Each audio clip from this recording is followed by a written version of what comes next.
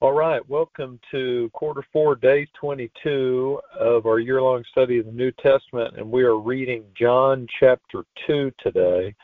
I'll go ahead and read verses 13 through 22.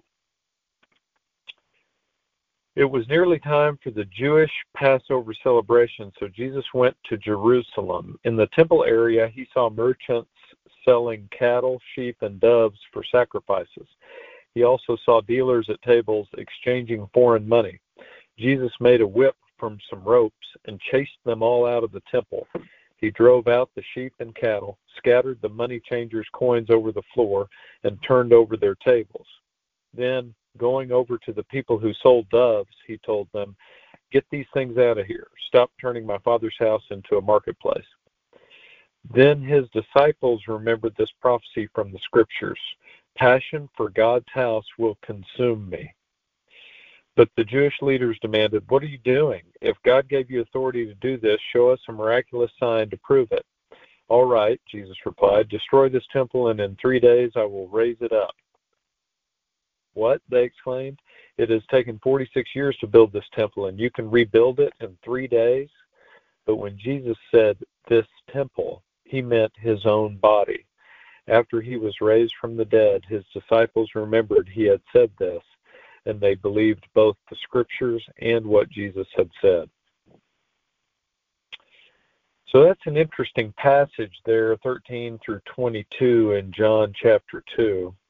Verse 17 is kind of interesting, kind of caught me today. I've never really thought about this particular one before. It said, "Passion for God's house will consume me." And it got me thinking a little bit about how much our passion for God really consumes us. Does it consume you? I heard a pastor speak at Crossings Community Church yesterday, and the passion was definitely consuming him.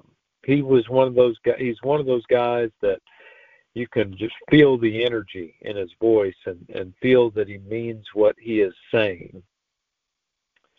And at Sunday school too, we talked about something similar yesterday. We were talking about whether we are willing to take risks for the Lord.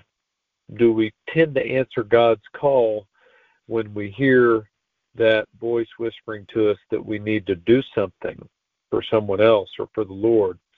Or do we tend to justify not taking action because it's too risky for some reason? So I think those things are related. How much passion do we have? How much risk are we willing to take? I kind of think that people that have some passion probably are a little more willing to take a chance and answer that call a little bit. So when we were talking about it in Sunday school, I immediately thought of a great movie that many of you have probably seen, Blindside. Is the name. Sandra Bullock plays a pretty passionate character in that movie that took it upon herself to help a young man who grew up in a rough area, didn't have much money, didn't really have any responsible parents around to look after him, didn't really have the tools that he needed to become successful. But she took a risk, and she brought him home to their nice house, put him on the couch. But the scene I really remember was when he left to go back to the projects because something happened. I can't remember exactly what. Didn't feel like he could stay with, Sandra Bullock's family. But she got in her nice car, and she drove to this rough area. And I'm watching that scene thinking, a lady like her is going to go into a place like that. I mean, she's going to get assaulted there. But she not only went there, she got in some people's faces there, caused a pretty big stir. She took a risk.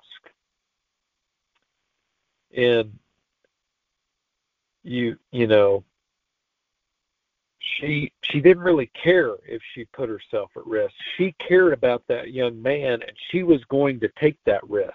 And, it looked like she might get pretty roughed up.